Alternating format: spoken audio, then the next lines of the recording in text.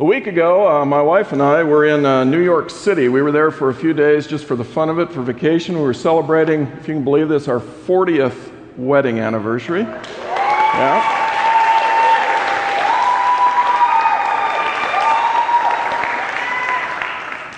It's well worth it to hang in there. This is my wonderful wife, Susie, over here, the joy of my life. 4 decades go by like nothing, although she has said once in a while that, dear, it seems actually a lot longer than that sometimes. But anyway, we had a great time. Our middle son and his wife also live in New York, so we had a chance to visit them. But one of the things that we did while we were there was to go to the World Trade Center.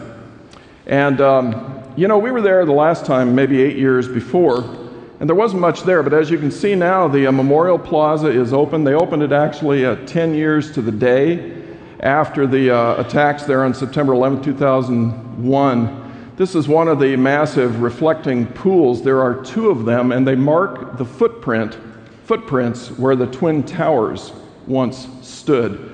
That's the Freedom Tower, the new skyscraper that's now gone up and been topped out. The very tip of the spire, get this, it's 1,776 feet high. It's a significant number, 1776. It's also the tallest building in America now. Anyway, as we were there reflecting on it, I was really struck by the memorial. It's got the names of more than 3,000 people that were killed both at the towers and then also Flight 93 that went down in Pennsylvania, and the plane that went into the Pentagon. And also, there were 6 people killed back in 1993 when there was an earlier attack on the World Trade Center. It's all memorialized there, and you can see the names all around. Very moving thing to visit. But among the other impressions I had, I was struck by the similarity, a certain similarity, between this memorial and the Vietnam War Memorial in Washington, D.C. Some of you, I'm sure, have been there as well. The similarity is that they both memorialize events that involved significant personal sacrifices on many people's parts, and also a great sense of national loss. And what's interesting, the similarity, is that both of them, rather than being marked by grand monuments, are marked by the scars in the ground. The scars in the ground. And so what you see is actually, at the World Trade Center, you see where the towers were in these pools.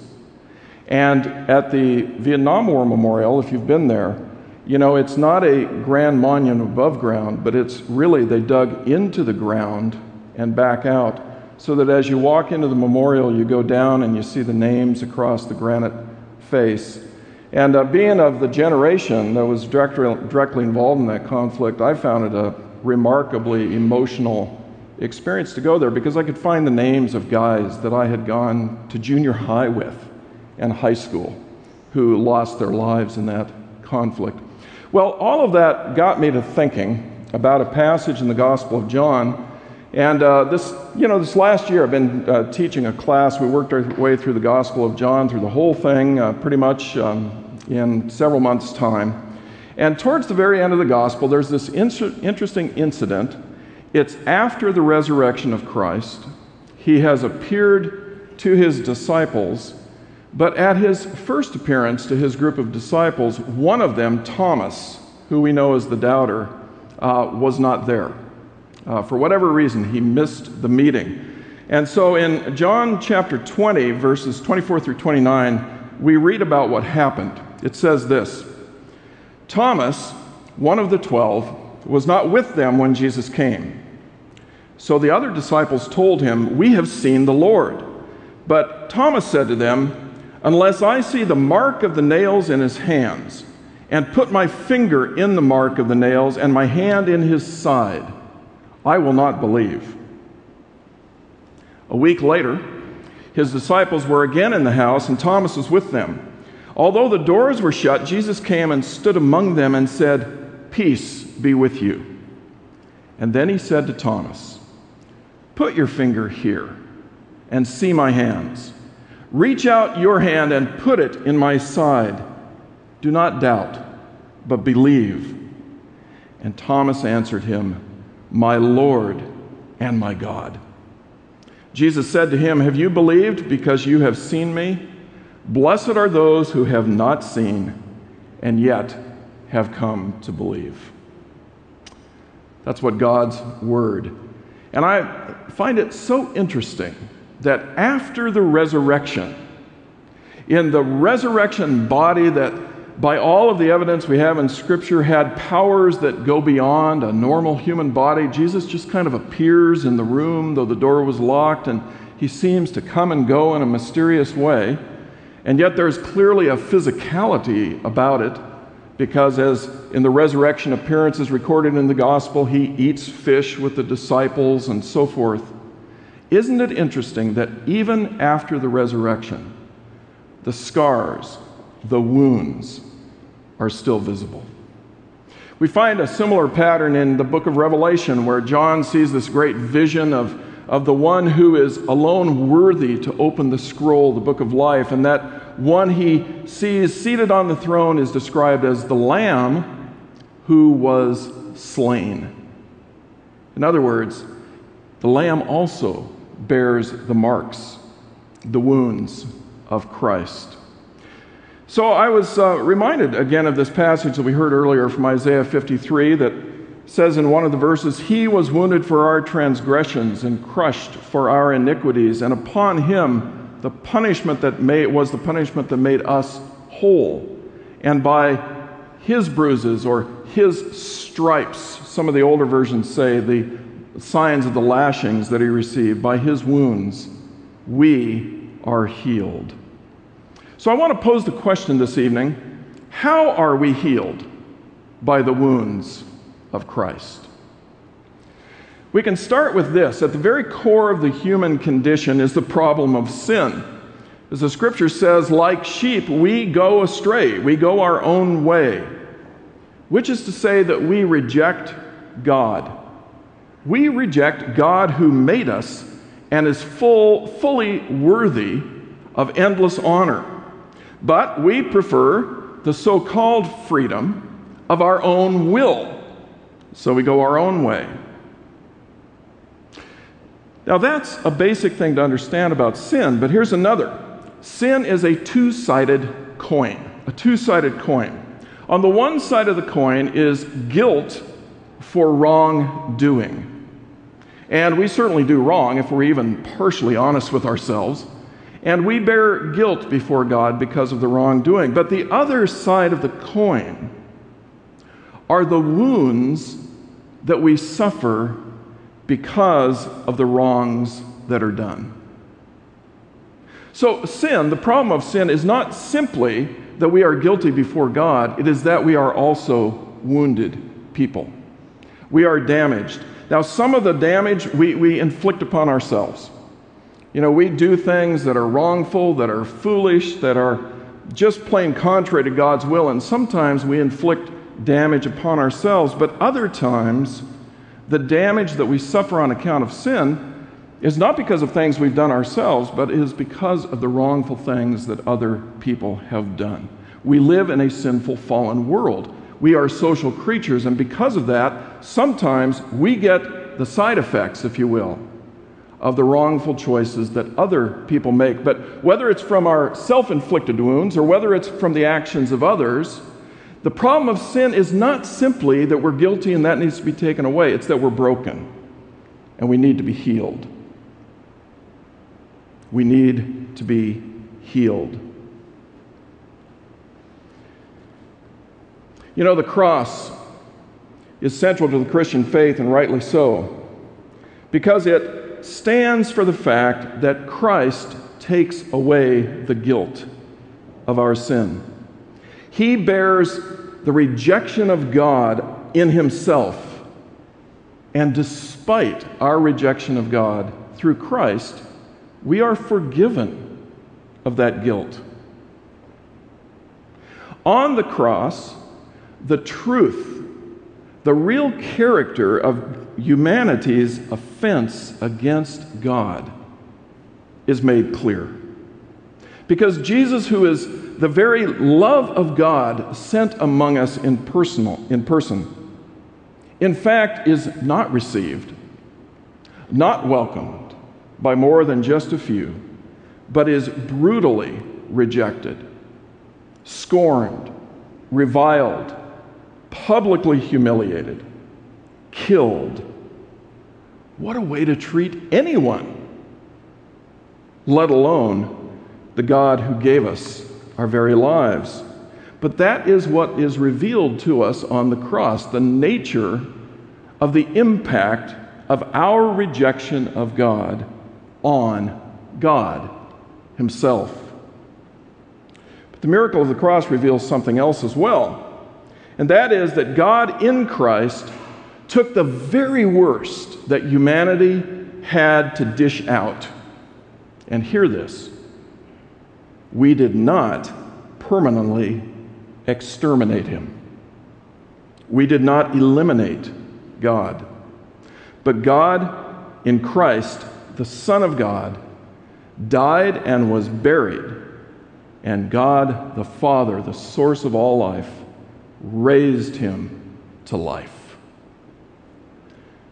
Now, God is without beginning and without end, and so the fact that the God-man Jesus would pass through death and the grave and return to life should, in a sense, not surprise us. We would not expect God to be capable of being eliminated, exterminated by human beings. What is more astounding in many ways than the fact that Christ was raised from the dead is that God, the Father, Son, and Holy Spirit, having been treated so wrongly and unjustly at human hands, that God should love us anyway. On the cross, God is saying, in effect, give me your worst. I'll take it. You can even kill my human body and you can throw me away, but my life and my love for you will go on and on until I have brought you back into the relationship with me that you were made for. So, our sin, our guilt, is taken away. Now, on the other side of this coin, the one that concerns the results or consequences or wounds of the sins that we commit and that are committed against us, the wounds as we suffer them, there's the issue of how the wounds of Christ bring healing to us. Now, the wounds that come from sin and from being in a sinful world are many kinds. Some of them are material. There are physical wounds sometimes that happen through wrongdoing. There are financial wounds. Some of them are emotional. They are psychic scars to the mind and emotions that it can be very difficult to overcome. Some of them are spiritual, meaning that there are wounds that go to the very heart and spirit of a person. I have a brother-in-law named Jeremy. Susie's one of Susie's brothers, and quite a number of years ago now, he was driving through downtown Seattle in his Volkswagen Bug, and someone, another driver, wrongfully, we could even say sinfully, ran a red light. And he clipped his car, spun it around. He was thrown out, literally crushed, and spent the next 3 months in the critical care unit fighting for his life. It's a miracle that he survived. And even today, he bears the scars of that experience. You know, he lost major organs and has a false chest wall on one side and all of that because somebody did something wrong and he suffered the physical wounds. But sometimes the wounds are not physical, as we well know. I think most of you are familiar with the movie Forrest Gump and that story, and you know that in that movie, Forrest's childhood friend is a little girl named Jenny. And when they're both about 5 or 6 years old, in one scene, they run away into a cornfield to try to escape from Jenny's drunken father. And they kneel down, fearful for their lives in the corn, and little Jenny prays, "Dear God, make me a bird so I can fly far, far away from here." And of course, the backstory is that her father has been sexually abusing her, and even though he is arrested and taken away in the story, that experience haunts her for almost her entire life. Later on in the story, Jenny returns to the town where she grew up in order to visit Forrest. They're in about their 30s now as adults, and as they are walking along together, they come upon the abandoned shack where she once lived with her father. And when she sees it, she bursts into tears. And then you may remember that in her anger and in her rage, she looks around and she finds a rock on the ground and she throws it as hard as she can at the shack. And then she finds another and she throws it, and another, and she throws it. And after a minute or two, she runs out of rocks. She can't find any more. So in her rage and her frustration, she takes off her shoes and she throws her shoes at the shack. And then she drops to the ground, sobbing. And as Forrest Gump reflects on this, his comment is, "Sometimes I guess there just aren't enough rocks." There just aren't enough rocks. It's a very heart-wrenching scene. And it's a vivid portrayal also of a very sad fact. And that is that some of us, because we were wounded in one way or another by someone else's sin, some of us spend our lives throwing rocks at people who didn't hurt us and who don't deserve it. But we have this response that rises up in us against something that happened to us that wasn't right. And we go through a lot of life sometimes taking it out on other people. Our scars may not be material or visible, but they are real, and they exert great power in our lives unless they can be healed. And it's this kind of thing that I want to address primarily this evening. How do the wounds of Christ help bring us healing from the wounds of sin as we experience them in our own lives? You know, it's a big subject, and we can't touch on every possibility tonight. But I want to give you at least these things that I think start us in the right direction in understanding how the wounds of Christ heal the wounds of sin in our own lives. The first, I would say, is the word sympathy. Sympathy. You know, in scriptures in the book of Hebrews, it says, "We do not have a high priest," it's referring to Jesus Christ, "who is unable to sympathize with our weaknesses. But we have one who in every respect has been tested as we are, and yet without sin. Let us therefore approach the throne of grace with boldness, so that we may receive mercy and find grace to help in time of need." That's a wonderful thing to realize, is that Christ is not unable to sympathize with our weaknesses. But Christ sympathizes not only with our weakness, he sympathizes with our woundedness. With our woundedness. You know, I think as human beings, we all harbor deep fears. Some of us may be very conscious of them, and many of us we push them down and we sort of don't think about them most of the time. Some of us are deathly afraid of physical pain. I've known people that, not only don't like to go to the dentist, but they literally avoid it for years and years at the cost of their own health. Some of us are very afraid of rejection and abandonment. We may, in fact, have felt rejected or abandoned as a child or as a young person, or maybe by someone we thought was a friend or a lover who cared for us. Some of us are deathly afraid of public shame and humiliation. This is actually a very common fear among pastors, for reasons you might guess, I had a professor in seminary who was in a preaching class. He once said, "Preaching is the act of, on a weekly basis, committing public hypocrisy." And there's something to that, because we never live up to our own sermons. And we live with this fear that there will be some sort of shameful exposure. Some of us are afraid of powerlessness. We may have been put in a position at some point in our life where someone exercised power over us that was threatening and dangerous and harmful, and we're just terribly afraid of being involved in any kind of a relationship where somebody might gain that kind of power over us again. And so it keeps us distant from people. We are afraid oftentimes of meaninglessness. Maybe we're haunted by the idea that at the end of the day, life doesn't really add up to much. We wonder, is there really meaning? We are afraid sometimes of despair. We find ourselves running from it, kind of haunted by this sense that if we stopped for a moment, we might plunge into dark despair. We are afraid of death, almost universally. And some of us are afraid of eternal condemnation. The wounds of Christ tell us something very important about God. Simply put, He gets us.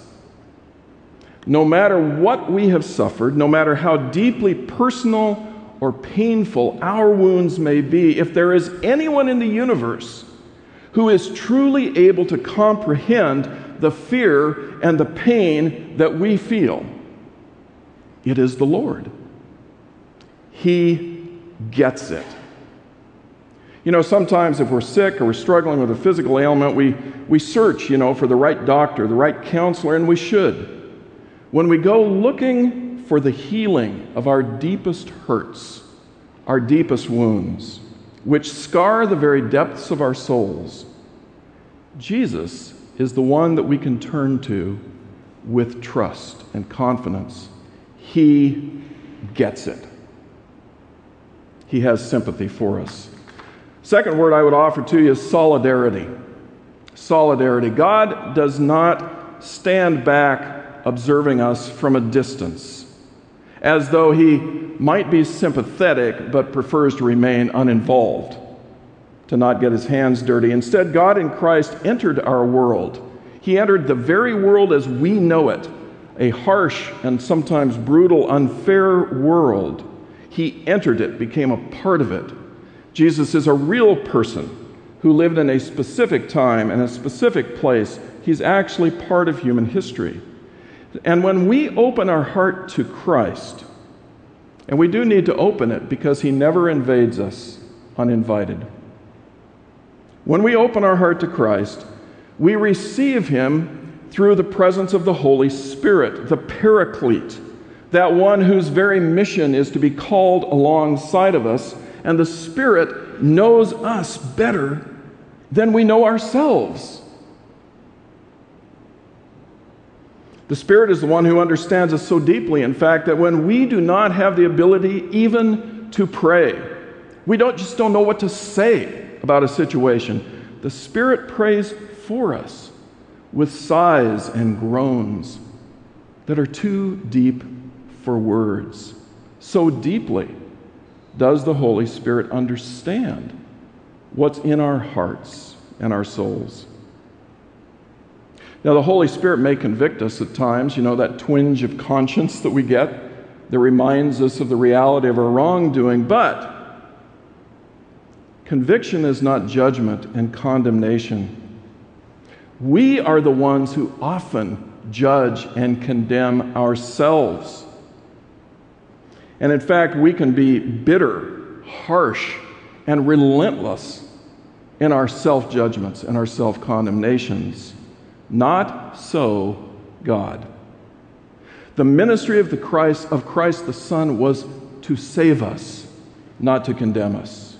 The ministry of the Spirit is to guide us into the way of life, not to condemn us. And God the Father has made us His very own children. And Jesus says that God the Father loves us the same way that God loves Him, His only begotten Son, of whom the Father said, "This is my Son. With Him I am well pleased." You are His son. You are His daughter. With you, God is well pleased. The one who dwells in us then does not judge us as we judge ourselves. He is our advocate, oftentimes defending us against even our own self-condemnation. There's a lot of negative self-talk that goes through most of our heads. The Holy Spirit in us is not the source of that negative self-talk. The Spirit is the one who is trying to remind us of how deeply loved and cherished we are, and what God has done in order to make us his own. Solidarity. The wounds of Christ show us not only that he understands us, but that he is with us. Indeed, in his wounds, we see that Christ is one of us. The last word is a phrase. Christ shows us the way. He shows us the way to the healing that we need from our wounds. You know, we often live in denial, don't we? We choose to ignore or avoid those things that seem too shameful to admit or too painful to acknowledge. We may convince ourselves that they don't really matter much, that it's better just to ignore them and move on, and I suppose that there are some things in life that can be discarded that way. But there are other things that stick to us, that eat away at us. They come back to us in recurrent dreams or nightmares. They rear their heads in our compulsive actions and our addictive behaviors. Much as we try to leave them behind, to be free of them, they follow us wherever we go until we come to believe that there is no way to be rid of them. I suppose that there are wounds that are permanent in a sense, scars that don't fade. In my experience, when I meet people that have lost a loved one, a child, a spouse, a brother or sister, a dear friend, those kinds of losses stay with us. We don't just get over them. They remain scars that mark our lives, and we eventually have to work through the grief that comes with it to a place of acceptance. But like the scars of Christ were permanent beyond the grave, so those remain, in a sense, a part of our identity forever. But Jesus Christ shows us the way to deal even with those kinds of lasting wounds. The cross, first of all, says that denial of the reality of the problem is not a solution. You see, isn't it interesting that when you think about the guilt of our sin and the need to be forgiven for that guilt, couldn't God simply have swept it away, said it doesn't matter that much, let's move on? Just, I'll forgive you, and let's get on with things. Why the death on the cross? I'm convinced it is because God knows that until we confront the reality of the problem, we can't really be healed. And in the cross, the reality of what we, as humanity corporately, have done to God is stated very clearly for us. The cross says that denial is not a solution. We eventually have to face the problem head on somehow. Painful as it may be, the reality of what has wounded us has to be confronted. It has to be felt so that ultimately it can be accepted. And this indeed involves a kind of dying. We understandably fear the pain of it. But when we let Jesus take us by his strong and gentle hand and lead us toward the cross that we need to bear, we find that even the worst of life cannot destroy us. We find that in turning over our anger and our hurt, the rocks that we throw because of what we feel has been done to us, by turning it over to him, there comes a peace and a freedom that passes understanding. When we go to the cross with Jesus, we find that in fact there is life on the other side of the cross. That there is a resurrection that awaits us in our own lives. Now, I know enough about human nature and I know enough about myself to believe that for some of you, this particular subject may be pointedly relevant right now. For others of you, it may not really match your experience of life at this particular point, and that's okay. What I can say is that for every single one of us, a time will almost certainly come when it will matter to know how the wounds of Christ effect our healing. Because we do not live in this world untouched by sin or by harm. We do not get out unscathed. But God has planted a great tower for us, the cross, a perpetual sign that the things that we fear most deeply and the pain that we would choose to avoid and those wounds that make us feel dead within and rob us of the true joy of living, all of these have been met by God in Christ, have been carried by Christ on our behalf, and by His grace, with His Holy Spirit within us, and with confidence in God's never-ending love, we too, like Jesus, can bear the crosses that are set for us. He calls us with Him, with the power of His Spirit, to go through the pain, like Him to despise the shame that we fear, to overcome the fear, and even to come to the place where we accept what has happened and we forgive what has been done. And that is a God-like thing to do.